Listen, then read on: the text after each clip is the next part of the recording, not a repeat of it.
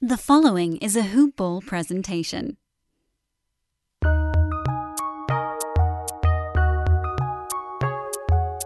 Welcome to the Fantasy NBA Today podcast.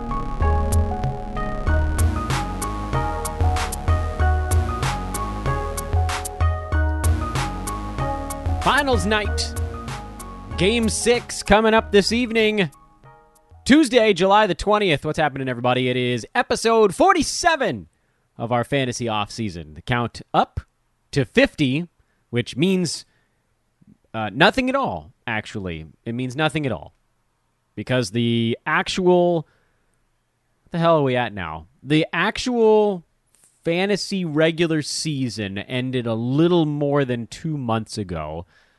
And next season doesn't actually start for about 3 months.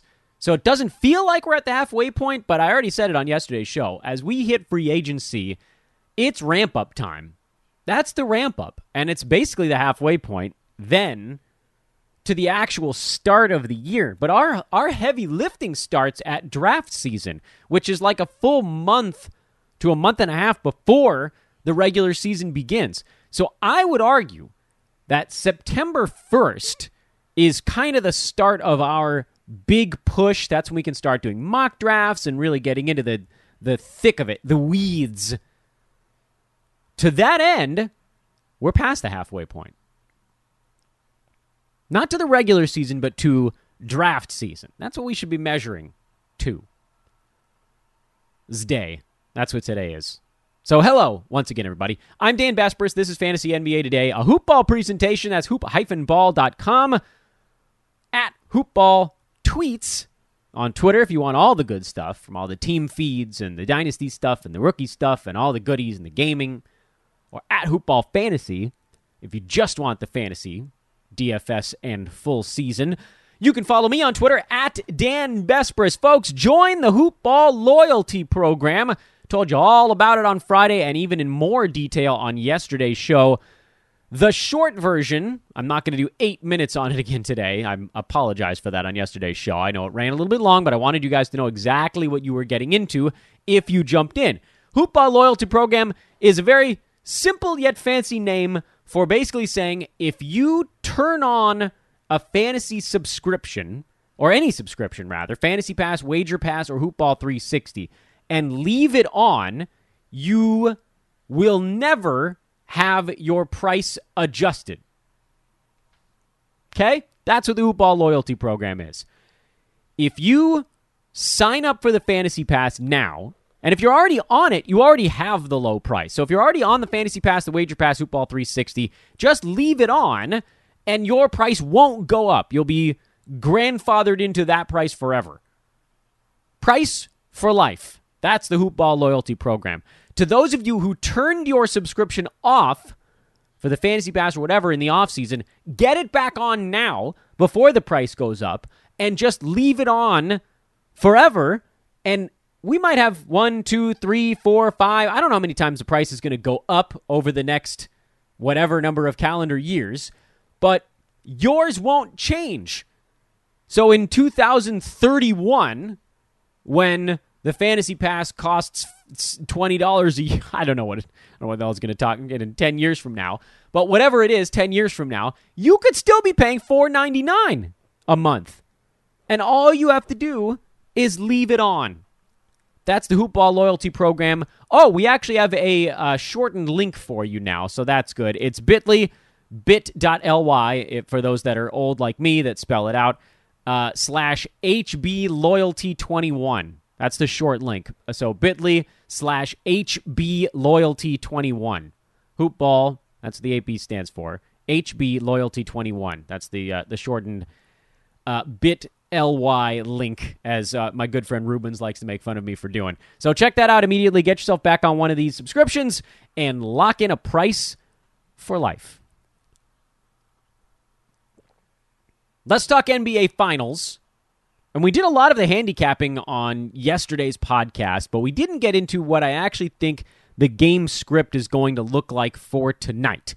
Once again, the total is set at 222 again, and the Bucks are favored by 5 back at their place, Fiserv Forum. And so far, that's actually been relatively accurate. They've been flip-flopping it back and forth by about 8 to 9 points for home court advantage. This one they went a little bit farther because Milwaukee's been looking so much better over the last few ball games. But as I said on yesterday's podcast, and I maintain going into this one, the pressure has shifted. It's hard to close a team out.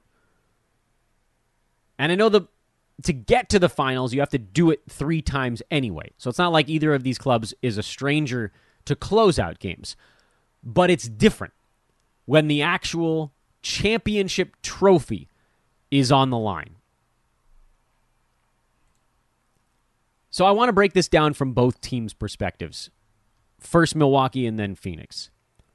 On the Bucks side, you got some really good performances in their game in Phoenix on Saturday.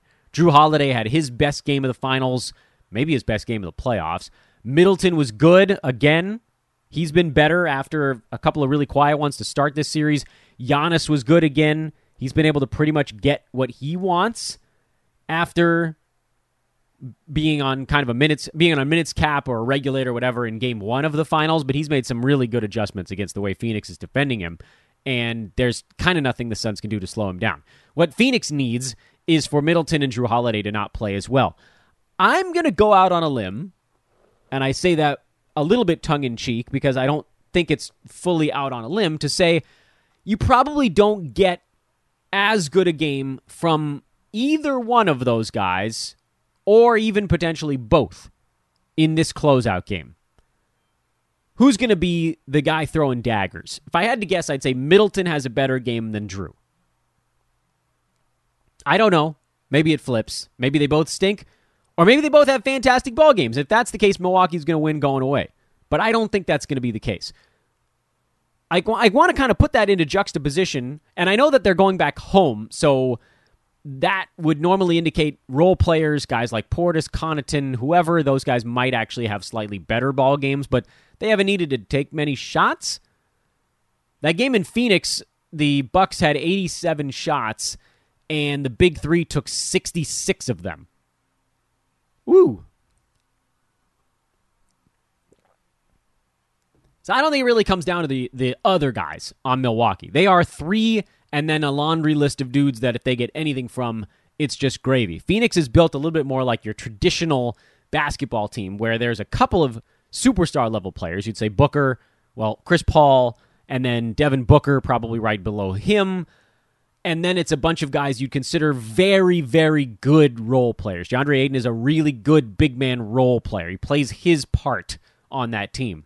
Mikal Bridges, same kind of thing on the wing. Jay Crowder, the 3-and-D, good role player. Those guys tend to be better at home than on the road, with maybe an exception of Crowder, who's kind of been there enough where the road stuff is not going to impact him the same way it does maybe some of these other guys. Ultimately, I think they'll be fine because Phoenix tends to get whatever shot they want in their offense, and it's why they've shot 48, 49, 50% or better in a lot of these basketball games. The thing that was helping Phoenix along through the first 2 ball games of this series is that the Bucks just couldn't hit their shots, and even in Game 4, Milwaukee couldn't hit their shots, and Phoenix missed a golden opportunity to go up 3-1. That's the one they'll be looking back on if the Suns lose the finals, is how did we not win Game 4 when we vastly outplayed Milwaukee, but turned the ball over 20 times, or whatever it was, 200 times, and Milwaukee turned it over like 4, and that was the game. If you pivot that turnover battle even a little bit towards an even 50-50, the Suns win Game 4. I mean, that was it. That was the whole ball game. Game 6, with the pressure shifting, means you're going to get, I don't want to say extra effort, because it's the finals, but you get a little bit more out of Phoenix, and you get a little bit tighter shooting, and you get a little bit more careful. There isn't going to be as much riskiness to the passes. I mean, there'll be stretches in the ball game where the two teams open it up for a minute or two, things kind of get away from them, but then there'll be like back-to-back turnovers or a couple of dunks, and someone's going to take a timeout. Because neither coach is going to let this game start to slip away from them on either side. So that's why I don't really much care for the side in this game, because even if the Suns come out and throw an early haymaker to kind of say, look, we're not done yet, there's just a lot of basketball, and a lot of things can change to where Phoenix may go so heavy early that they begin to run out of gas a little bit, and the field goal percent, does it come down, or is their defense lag, or whatever. There's too much ball game to say, well, Suns get off to a good start, and that means they're going to cover. I don't think it's quite so simple. What I do think is that teams are going to be extraordinarily cautious with the basketball. You're not going to see a ton of runouts, and if you do, you're going to see someone stop the game. No one is going to want to let the other team get 2 easy buckets in a row. It just won't happen in an elimination finals game unless the ball game gets away. If either team goes up by 15 or 20, you're going to see the other team speed up to try to catch up in the basketball game, and that's the kind of thing that could push this thing to an over. But I think from a game script perspective, if we assume the Bucks don't shoot the ball as well in Game 6 as they did in Game 5, Phoenix continues to get the decent looks they've been getting, then you probably put an eye on the under. At least that's the direction I'm leaning in Game 6. I like the under a little bit, and I like the side not at all. We shall see. Should be fun. Let's crack open the Eastern Conference, shall we? Let's do it. I had absolutely no strong feelings on where to actually open up, so I just went to Miami. I don't know why. I just took our talents to South Beach. I just figured, let's just go to the bottom corner of the Eastern Conference, and maybe we'll work our way up. Whatever. Miami's an interesting one because they actually have a fair amount of money coming off the books and some decisions to make on where to potentially allocate or reallocate those funds. The only Heat players officially signed for this coming NBA season are Jimmy Butler, Bam Adebayo, Tyler Hero, Precious Achiuwa, KZ Opala, and Omer Yurtseven, who I honestly hadn't even heard of before 6 minutes ago, and even his contract is not guaranteed. So really, take him off the board. KZ, Precious, Tyler, Bam, and Jimmy. That's it. Now, admittedly, 2 of those guys are the big money guys. Between Jimmy and Bam, you're at $65 million of contracts already. The other ones that I just mentioned, not much. Hero, Achiuwa, Opala, those guys are a combined $8.5 million. The Heat do have team options on Goran Dragic, excuse me, losing my mind here. Goofball Tuesday, I guess. And Andre Iguodala. Dollars to donuts, they do not exercise a $15 million option on Andre Iguodala. So let's assume his 15 is coming off the books. Dragic, I think they probably take his $19 million deal and exercise it. I assume because they have the cap space and because he's actually been really important to them when healthy and particularly important come playoff time. That's where he's done his best work. The other stuff that's a little bit goofball with Miami, and it's really only one main thing, but all right, you lump a few stuff in, are the guys that are coming off the books that they probably want to retain. I would say top priority, well, that list right now, as I see it, is Duncan Robinson, Kendrick Nunn, and Victor Oladipo. Those are the 3 guys with expiring contracts that the Heat are probably going to want to bring back in some capacity. That's not to say that Trevor Ariza, whose contract's off the books, they wouldn't want to bring him back. But if they did, it would be on a veteran's minimum. Nemanja Bjelica, they probably don't care much. Dwayne Dedmon. These are guys that maybe they consider bringing back, but they're not going to be guys that are cap space kind of guys. Oladipo, Nunn, and Duncan Robinson, those guys are cap space guys, where you have to put some funds aside, and it's not going to be a veteran minimum. I don't know what those guys make this coming year. I don't know enough about contracts or the way teams are spending right now to say, oh, this is what it's going to be. What I do know is that they're going to do what they have to do, I would think, to get Duncan Robinson back. He was actually, and has been, and admittedly his season didn't go, I would say, according to plan, but as the year wore on, he got better, and he played 30-plus minutes pretty much every single game, and he played every single game, which was a distinct rarity in the NBA right now. So while his per-game output was in the 130-some-odd range, his totals output was far beyond that. Duncan Robinson was actually inside the top 80 by totals this year. Pretty remarkable when you consider per game he was 133. Moreover, the reason I'm highlighting Duncan Robinson so much is that I think he's a guy that a lot of us drafted around 100, assuming he would just sort of coast in near that point this season, and you wouldn't have to think about it very much. Unfortunately, and it's hard to know if this is going to be the norm or if this was the one-off, his field goal percent went down by 3 season over season. Even though his minutes and shot attempts both went up, that's the kind of thing you're like, oh, great, this is a good thing for us.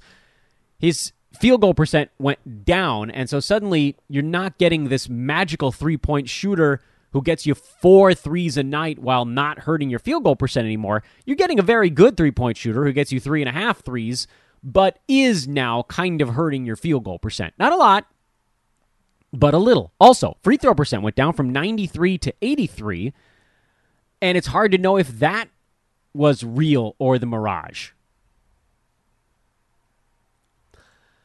I'm willing to give Duncan the benefit of the doubt. That's where I'm at with Duncan Robinson. He's not someone that you're going to have to spend on draft day, and that's probably why I'm willing to give him the benefit of the doubt. He'll be there around pick 105 to 120 if he's back in Miami, and he'll get his 10 shots a game, and he'll get his 9 3-point attempts per game. And I'm willing to bank that the Duncan Robinson we saw over basically like the last 20 games of the year, I guess it was even less than that, wasn't it? It was like the last 10? Was it even that? I mean, he went through this really nice stretch, and then he went through kind of a bad one again. I mean, I guess we can just safely say that Duncan Robinson is probably more like a 44-45% shooter than 47. But I do also think, and again, there's a limited sample size element to a lot of this stuff, the free throw percent dropping into the low 80s feels like something he could fix. And he makes a lot of sense as a head-to-head target because he's so durable. There isn't a truckload of upside with Duncan Robinson, and so I know you guys count on me to do a lot of the roto analysis. From the roto standpoint, he's probably not that useful.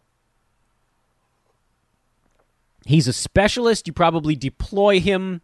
Maybe you deploy him in really good matchups, but it's also hard to know when he's going to have one of those games where he just kind of catches fire and hits 6 to 9 3-pointers or whatever it is.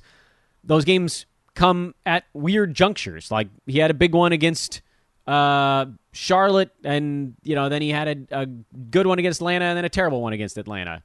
And then some of it is a little bit predictable, I guess. He had big ones against Houston, Sacramento, Oklahoma City.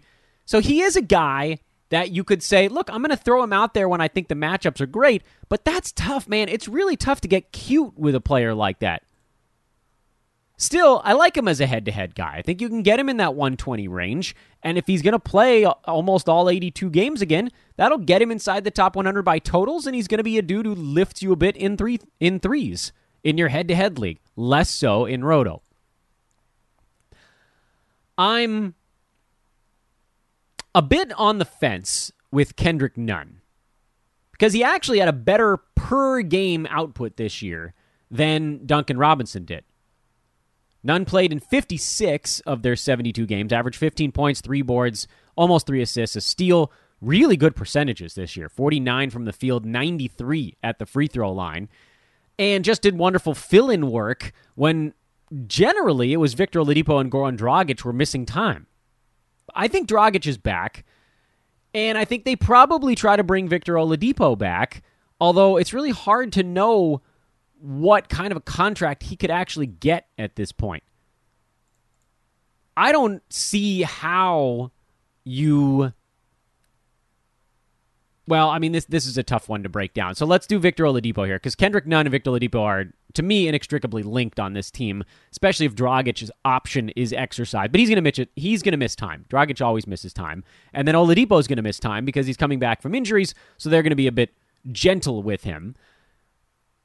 Which makes me think that there probably will be another track for Kendrick Nunn to hover around the edge of the top 100.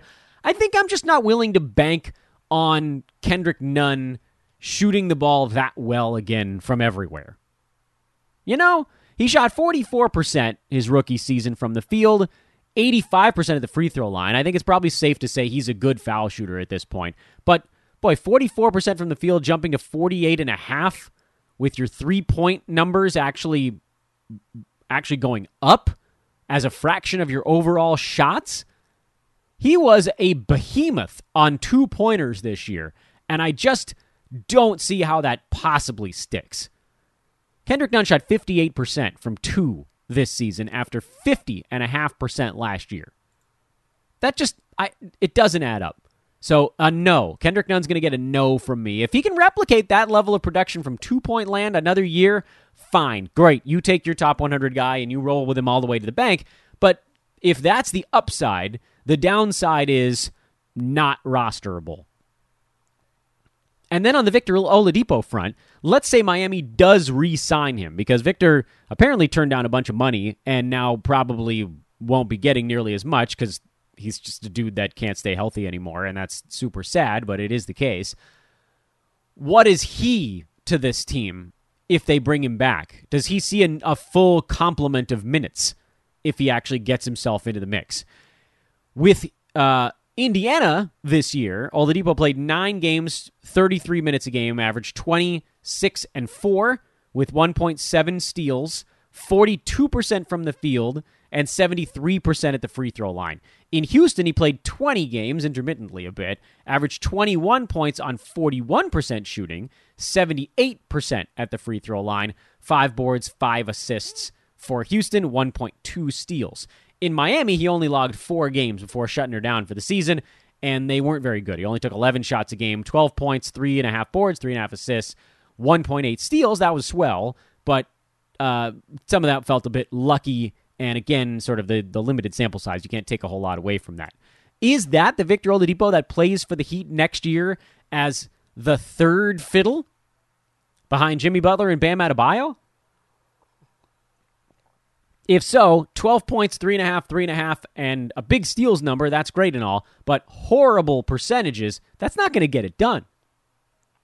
The shame of it all, too, is that as we got towards the beginning of this season and we stopped hearing about Victor Oladipo trade rumors, I actually started to warm up to him. So I ended up with him in one spot, and that was not good. Ugh. Also, apparently, he's not expected to be cleared for full contract work until after opening night. That's the latest update on him. I don't know how this is all going to play out between now and then. But if he's not ready to go on opening day, I don't see how you draft him anywhere. So Victor Oladipo is a big, fat, red X right across your fantasy board. Or he should be, at least. So Duncan Robinson is a head-to-head option. Victor Oladipo is not an option. Goran Dragic is not an option. I don't know how many times we need to go down this road. The dude is a bad percentages guy who gets no defensive stats. He has this one big game every 15, and people just assume he's been great the whole way through. No! Same story for Tyler Hero, who, by the way, he does have a path to fantasy value, but it would require no Oladipo and no Goran Dragic. Those guys are going to need to be gone so that Hero can take 14, 15, 16 shots a game. Usage is his only path to value because he doesn't get steals and blocks. To Hero's credit, he rebounded a little bit better this year, but 3.5 assists is not going to be enough from a guard to really move the needle.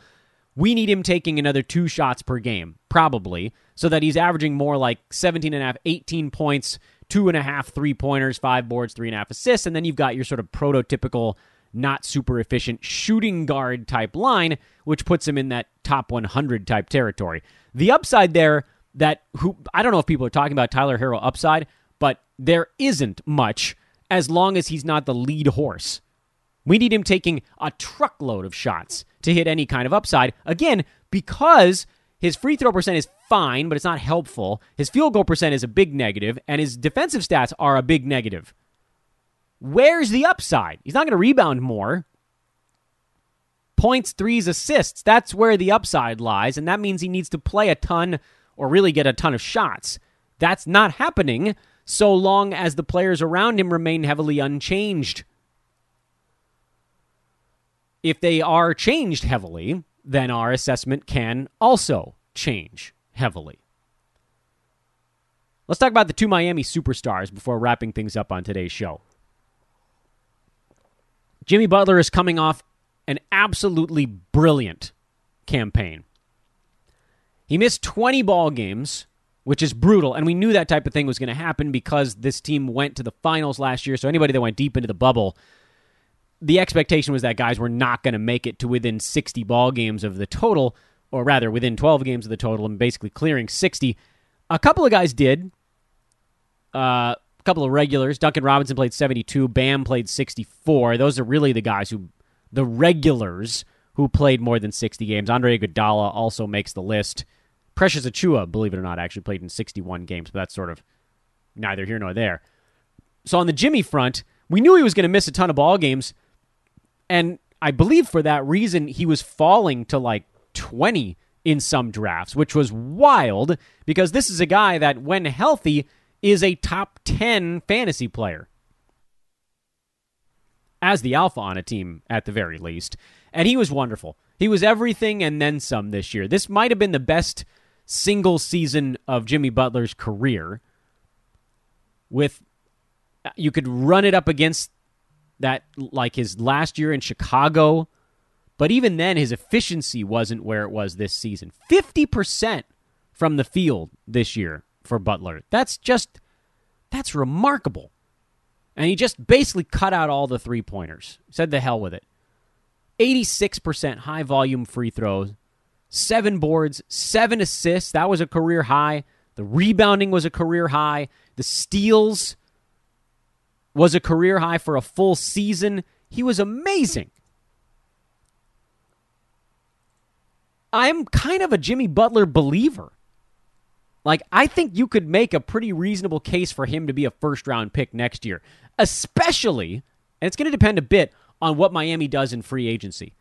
If they spend their money somewhere else and bring in a strong caliber player, or maybe they can put a package together and go get someone like a Bradley Beal, who probably takes some stuff away from Butler, but also probably inspires him to play in more like 85 to 90% of his team games for chemistry purposes, then you get a guy who maybe he gets close to that ADP. It would take a hit, obviously, if someone like Beal came around.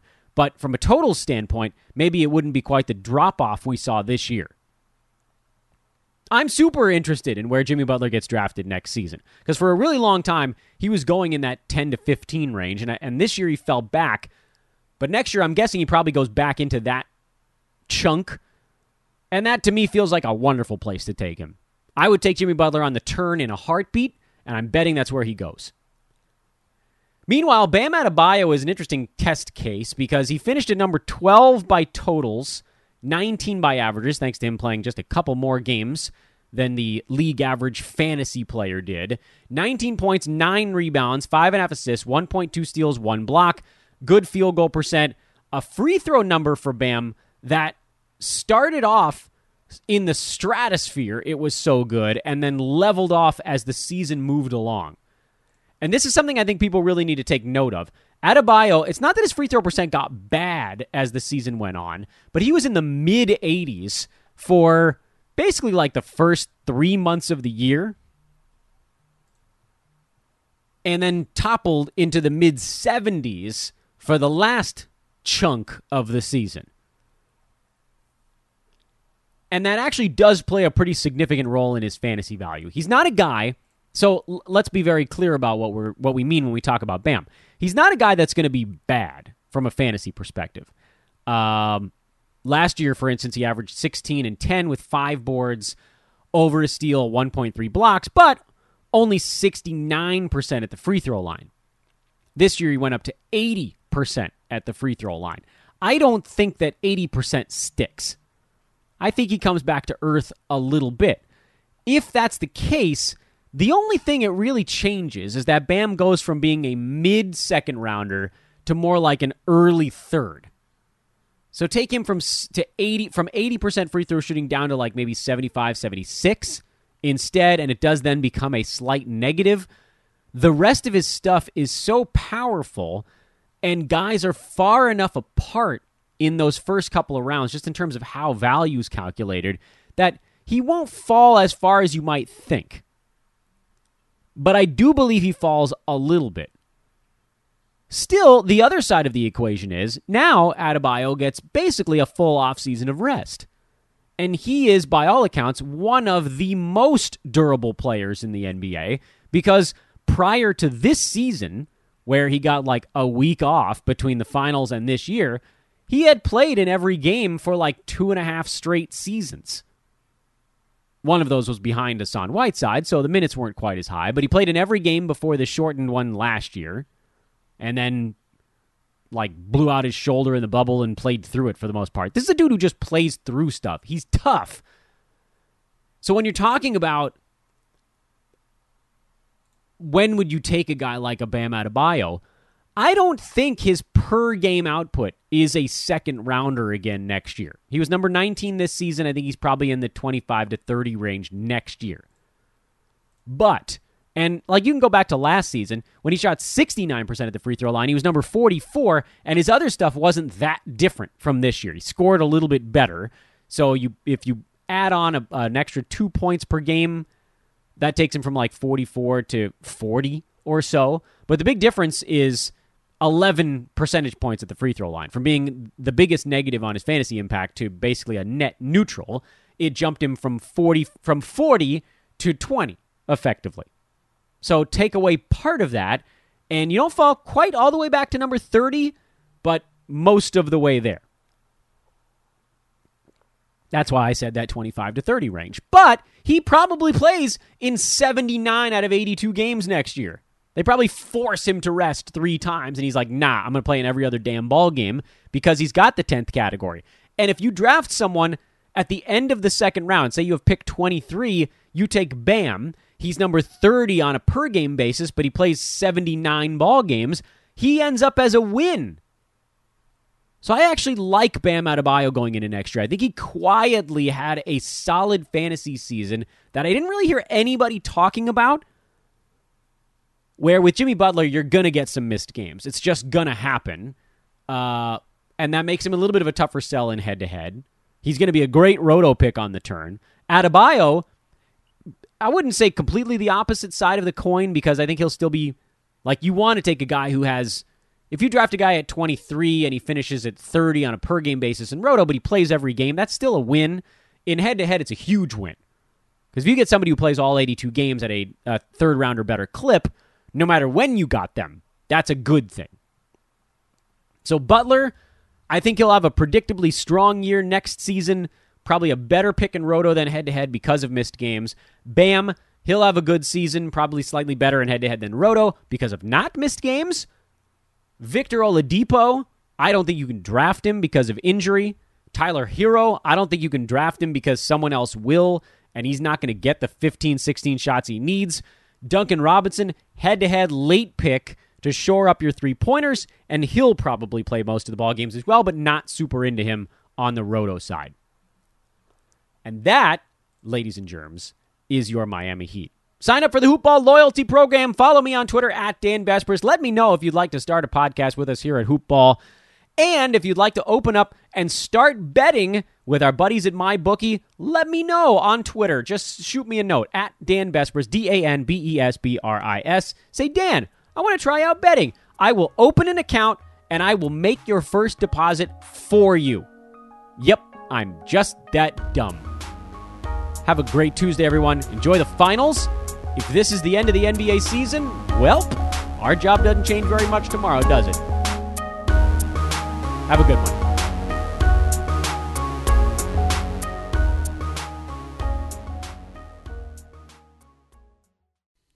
This has been a Hoop Ball presentation.